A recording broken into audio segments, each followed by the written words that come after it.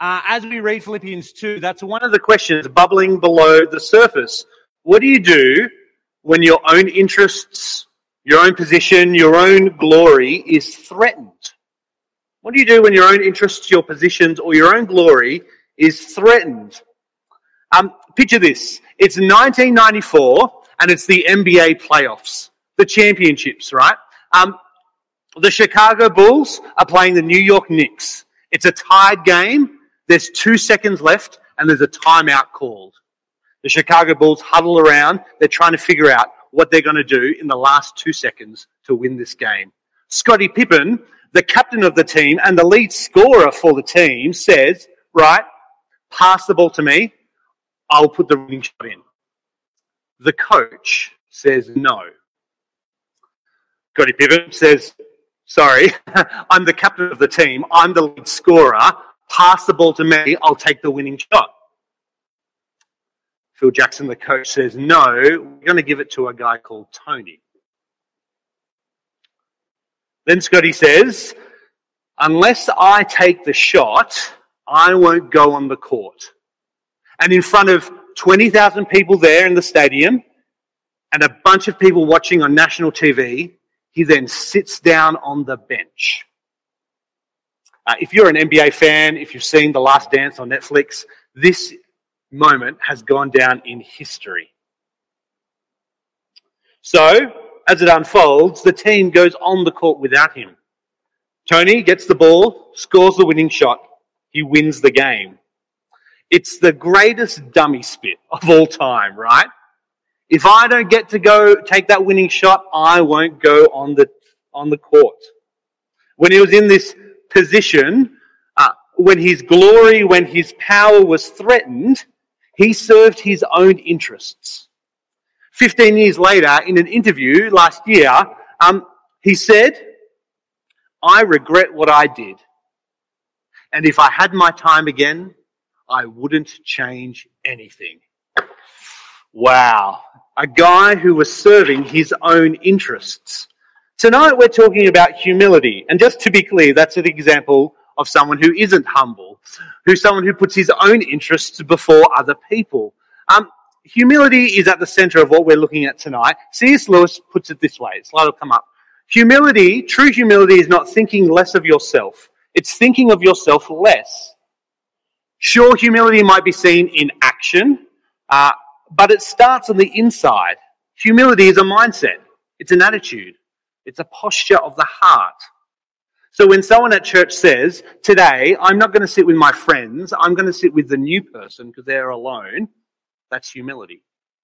Teenagers, when your parents put their life at danger and take you driving for your L's, that's humility, right? When someone, without anyone else knowing, cleans the toilets after church on a Sunday, after 4 services, without telling anyone, that's humility. It's an attitude of our heart that changes how we think and how we act, not thinking of ourselves as less, not thinking less of ourselves, but thinking of ourselves less. As I've reflected this week, I found it really hard to think and speak about humility. I think we, as people, find it hard to speak about humility because if you're anything like me, you're not very good at it. This week I've been flicking through a book by C.J. Mahaney called Humility, and he puts it this way.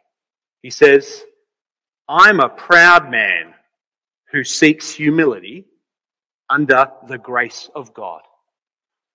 As I've reflected on Philippians 2, I thought, yeah, that's me. And as we look at Philippians 2 and think about humility, the real challenge that we face is actually there's something deeper going on in our hearts when we think about humility. Have a look at verse 3 with me. It's in our Bible reading. Verse 3. Do nothing out of selfish ambition or vain conceit. Rather, in humility, value others above yourselves. We struggle to talk about humility. We struggle to value people above ourselves because of our, verse 3, selfish ambitions, our vain conceit, or simply put, our pride. And since we are complex beings, There's a whole iceberg of insecurities underneath the surface of that. There's a whole bunch of things kind of driving that self-ambition and that pride. It might be a desperate longing for people to notice us, to appreciate us, to love us. It might be the fear of being ignored or dismissed or treated like we don't matter. And there's also something deeper than that. Even further down, below our fears and those longings, and that's our sin. You see, God created our heart like a compass. Compasses are designed to point north, and a broken compass, well, it points any other direction apart from north. And so God created our hearts that they would point us towards Him, so that we would know God, that we would honor God, that we would love God, and for our love for God, outflowing would be a love for other people. But sin has broken the compass of our heart. So rather than loving and knowing and serving God, we love ourselves. We serve and honor ourselves. And so from that outflowing of our sinful heart comes pride and selfish ambition. And it all comes to a head when you take sinners saved by grace, like us, and you put them together in a church. We go to a church looking for our needs to be met rather than how can we serve other people. We want to serve, yes, but we will only serve on our own terms. When other people get on ahead of us or benefit from other things, we say, well, what about me? Why did I miss out? And so instead of being a group that encourage one another to stand firm, to work side by side as we hold on to the gospel and defend the gospel and declare the gospel to Orange, sometimes, sadly, churches can be a place of great discouragement. Instead of building people up, our pride causes us to knock them down. Now, at some level, you may expect it because we're a gathering of sinners saved by grace. But if you expect it, friends, you should never accept it. You should never be satisfied with it. We need help. So what is hope? What is the hope for people like us, sinners saved by grace, to work in the best interests of other people? What hope do we have for humility? Well, Philippians 2 will say, you already have that hope in Jesus Christ. Have a look at verse 5 with me. Paul even says, your attitude should be the same of Jesus Christ. Why is humility so important? Why is it essential to God's people? Because humility is the pattern of the life of Jesus, and therefore it should be reflected in us as His people. How about I pray, and we're going to look at this tonight. Heavenly Father, I do pray that you would help us as we continue to think about humility, to think about pride. We thank you for your Son Jesus, and we do pray that you would soften our hearts so we may continue to listen to you speak. And we pray this in Jesus' name. Amen. If you've got your Bibles there, I want you to have a look at chapter 1, verse 27. Chapter 1, verse 27, we're kind of dive-bombing into the letter to the Philippians. Paul, when he's in prison in Rome in about 62 AD, he writes to this church that he originally planted. You can read about it in Acts 16. And if you wanted a topic verse for the whole letter, chapter 1, verse 27 will kind of help us with that. He says, whatever happens, conduct yourself in a manner worthy of the gospel. Then whether I come and see you or only hear about you in my absence, I will know that you stand firm in one spirit, contending as one man for the faith of the gospel. This is Paul's ethic for the Christian life. What are we to do as people who know and love Jesus Christ? To live in a manner that's worthy of the gospel. And in verse 27, he says that means two things. One, it means standing firm in the face of opposition. So whatever the world throws at us, that we would stand firm in our faith in Jesus Christ. And second, that we would do it together. We would stand firm in one spirit, contending as one man for the faith of the gospel. And so Philippians 2 is Paul's encouragement for how we can live that out. And he points to the example of Jesus Christ. Have a look at verse 6. Who, this is speaking about Jesus, who being in very nature God, did not consider equality with God something to be used to his own advantage. Rather, he made himself nothing by taking the very nature of a servant, being made in human likeness. Paul begins with Jesus, but he doesn't start at the birth in the manger. He doesn't start at creation. He starts in eternity past. That Jesus, the divine Son of God, is equal with God in power and authority and glory. But he made himself nothing. If you've got another translation, you'll notice verse 7 says that he emptied himself by becoming a man. So God, the God of the universe, creator of heaven and earth, becomes a man in the incarnation of God, in Jesus Christ. What's the incarnation? Think about it this way. There's two types of chili, yeah? There's regular chili and chili con carne, yeah? Carne with flesh. And that's where we get the word incarnation from. God, or the incarnation, God in the flesh. It's the best kind of chili. But when God became to earth as a man, the big question is, what did he lose? What did he give up? What did he not consider something to be grasped? That's a question I have for you. So I want you to turn to the person next to you and ask them, when God became a man in Jesus, what did he lose? I'll give you a minute. Go.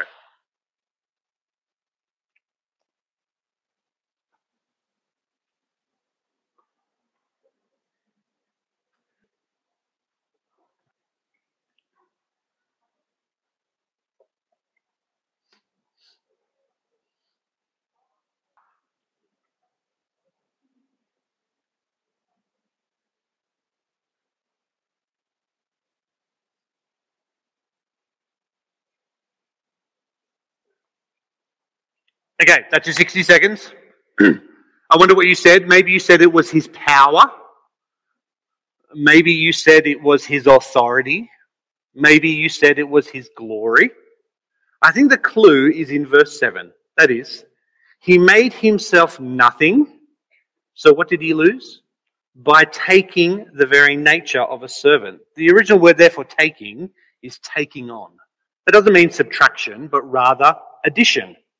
So God didn't subtract the divine nature to become a man. He added to himself human nature.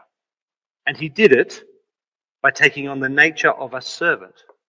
So get this, all through Jesus' life, Jesus has the power, the authority, and the glory of God, but he doesn't use it to his own advantage.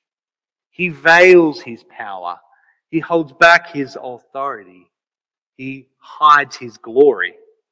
You see it in the Garden of Gethsemane. When Jesus is arrested and the disciples, they pull out their swords and want to fight, and Jesus says, stop. At this moment, I could have a whole legion of angels come and rescue me. But what's happening now is to fulfill Scripture. Jesus has the power, authority, and glory to call down angels to rescue him, but he holds off. He doesn't use it to his own advantage. And so it's veiled. And he does that so he may serve. And that's Paul's point, that true humility is setting aside our own glory to serve other people. He says something else. Have a look at verse 8. Verse 8, and being found in appearance as a man, he humbled himself by becoming obedient to death, even death on the cross. So Jesus, as the perfect Son of God, lived a perfect obedient life without sin. You could say of Jesus that he loved his neighbor as himself, and he loved God, the Father, with all of his heart, soul, and mind. He was perfectly obedient, and obedient even to the point of death. And the most shameful death possible, the death of a criminal on a Roman cross. You see, the purpose of his death was ultimately in obedience to the Father's will. We see this in the Garden of Gethsemane again, don't we? When Jesus is praying out to the Father, he says, not my will, but your will be done. Jesus is perfectly obedient as he goes to the cross.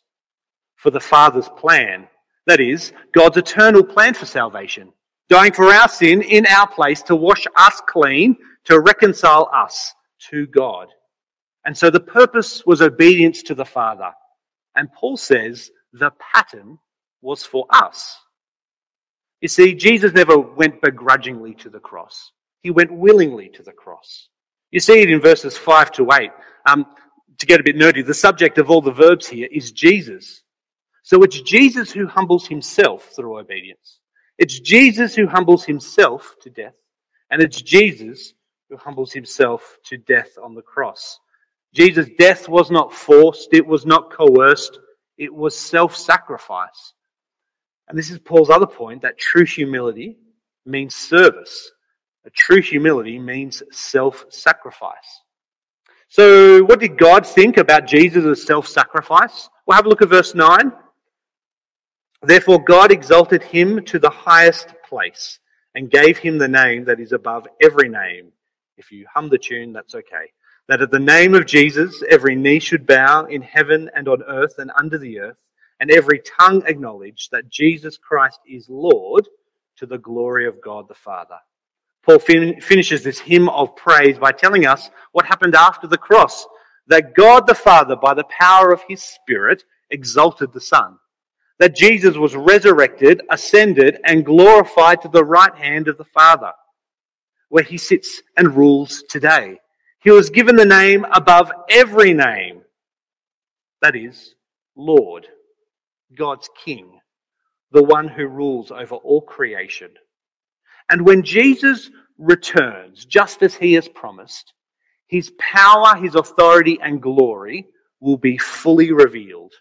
That which was veiled in his earthly life will be fully revealed to all, so that at the sight, everyone who has ever followed Jesus will confess Jesus is Lord. And everyone who has ever rejected Jesus will see his glory and say Jesus is Lord. Everyone who calls him Saviour, everyone who mocks him, will see that Jesus is Lord. Paul is not speaking about universalism here, just to be clear, but he's saying that everyone at the return of Jesus will bow their knee, whether today in repentance and faith through salvation, or when he returns in judgment. You see, the ancient world, the Roman Empire into which Jesus was born, it didn't really regard humility as a virtue at all. They praised honor, they praised power, they praised status. That is where you found greatness. It's where you find greatness today, isn't it? And they held humility and self-lowering as shameful and disgraceful, something that only a slave would do. But God thinks differently. You see, Paul connects the dots really helpfully for us. He shows us that the humility of Jesus is actually greatness in God's kingdom. It reminds me of a guy called Joe Louis. Picture this. It's Chicago of the 1930s. Can we backslide? Back, thank you.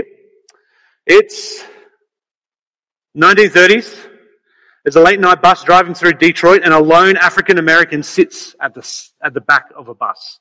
Three young men hop on the bus and they try to pick a fight with this man. So they start to mock him, and he sits there and does nothing. They hurl insults at him. He still sits there and does nothing. They try to G him up, try to get a response. He says absolutely nothing, and he gets up, hands them a business card, and gets off the bus. As the bus is driving away, these three guys gather around to read what the business card said, and it says, Joe Louis, boxer. So now you can go to the next slide. That is, Joe Louis, the heavyweight champion of the world. For 12 years, 72 fights, 69 wins, 57 KOs. He's the greatest boxer who has ever lived. The second being Muhammad Ali. I love this story because, let's face it, Joe was not in danger that night on the bus. He is a man of immense power and skill and glory, capable of defending his honor with a single knockout punch. But he chose to give up his status. He chose to give up his power and his glory for the sake of others. And in this case, it was some very fortunate young guys and their noses. But this is humility. The giving up of our power, the giving up of our rights, the giving up of our glory for the interests of other people. And this is what we see in the life of Jesus. That Jesus gives up So Jesus does not use his power or authority or glory to his own advantage. So he may serve us. So he may self-sacrifice for us, putting our interests above his own. And Paul says that we, as brothers and sisters in Christ, should have this mindset, this attitude, this heart posture as we seek to love one another and do life with one another. So it means that the cross of Jesus Christ gives us hope. It gives prideful people like you and me hope for two reasons. First, the cross gives us hope because it deals with our sin of pride. God, in his great love, sent Jesus to die in our place, and it was in the shedding of his blood that he paid for our sin. But Jesus didn't stay dead. 3 days later, he rose again, declaring to the world that he had conquered sin and death once and for all, so that anyone who has faith in Jesus and asks him to forgive them of their sin, Jesus can freely forgive them of their sin because the punishment has already been taken. And when Jesus went to the cross, it was for sin and the sin of pride as well. And so for us who struggle with pride tonight, or for us who someone has talked to us about pride, we have hope and we have a Saviour. We have someone who can forgive us of our sin. So friends, if this is something that you struggle with or something that you've been challenged about tonight, go to the foot of the cross because there is grace and forgiveness and love for people like me who are proud. Second thing, Jesus gives us hope for the proud, because he gives us a pattern which we should follow. You see, why would Jesus do all this? Why would Jesus, okay, you're not God, but for a second, think about it, right? If you had the glory, power, and authority of God, and someone asked you to not use that to your advantage, but to become a servant and a human, with all the weak and frail things that humans have, would you do it? If I'm honest with myself, I probably wouldn't do it. I would like that power and glory and authority far too much. But why does Jesus do it? Because he shows us the character of God. In the incarnation of Jesus and the death of Jesus, we see that the character of God is service, is self-sacrifice. It's putting other people's interests first. That's because the God of the Bible is not a God who grasps for power. No. He's a God who gives his Son so that we may be won for him. The God of the Bible is not a tyrant that demands to rule. That is because there is no one that would threaten God's rule. God is a gracious God who adopts us as his children. And so this character that we see displayed in Jesus in his service and self-sacrifice, Paul says that should be our mindset, our attitude, the pattern that we follow so that we can put other people's interests first. So verse 5, in our relationships, our attitude should be that of Christ Jesus. So when you wake up in the morning and think, how can I bless others? Well, we look to the pattern of Jesus and we put other person's interests first. Adrenalite leaders and youth group leaders. When you're driving to youth group and Adrenalites on a Thursday or a Friday night and you're thinking, how can I bless the team tonight? Look to the pattern of Jesus, his death on the cross, and follow his example. Put other people first. And in our relationships, when there are people who we have wronged and hurt, we look to the pattern of Jesus. We put other people's interests first. We say, I'm sorry for what I've done. Please forgive me. This is the pattern of Jesus. So it gives us hope, but also this is something that God wants to do in us. God wants to grow us so that this would happen in our hearts and in our lives. Have a look at verse 12 with me. Therefore, my dear friends, as you have always obeyed, not only in my presence, but now much more in my absence, continue to work out your salvation with fear and trembling.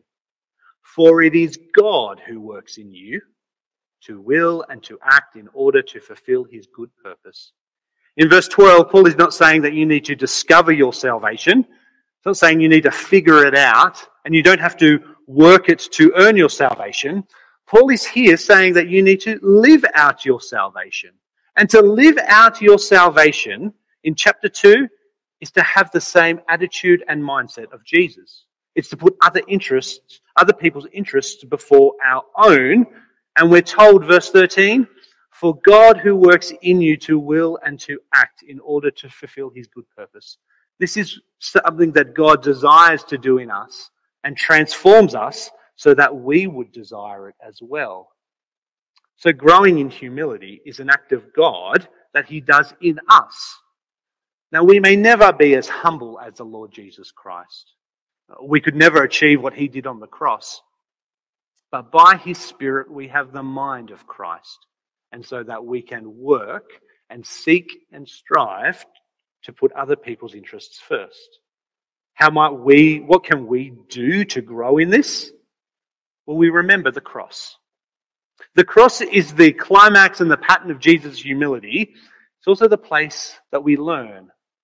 The cross is like a school teacher because the cross undermines our self-righteousness. It shows us that our glory is actually a vain and false glory. It shows us that we have nothing to be proud about. The cross reminds us that we cannot stand in judgment over other people because it is Jesus who has dealt with the judgment of God for our behalf. And it's in Jesus that we have tenderness and compassion to show other people. And so the cross is like a school teacher because it teaches us what people need. It teaches us what their interests are so that we can put their interests first. And so to the new mother who hasn't slept all week, the cross of Christ teaches them that your service and your sleepless nights are worth it. To the guy who's been out of work for 3 years, the cross says that you are valued in God's eyes and he has a plan and a purpose for you. For the teenager who's living under the weight of school, the pressure of social media, and how to be a Christian around their friends, the cross teaches us that God is with you in that and helps you stand firm. To the elderly in the last days of their life, the cross says there's an assurance of everlasting life and life to the full beyond the grave. You see, so how do we strive together for the sake of the gospel? How do we live lives worthy of the gospel? Chapter 1, verse 27, by having the same mindset of Jesus. Through service and sacrifice, we put other people's needs before our own, and we pray that God would transform our hearts so that we would desire to do this. What does this look like in practice?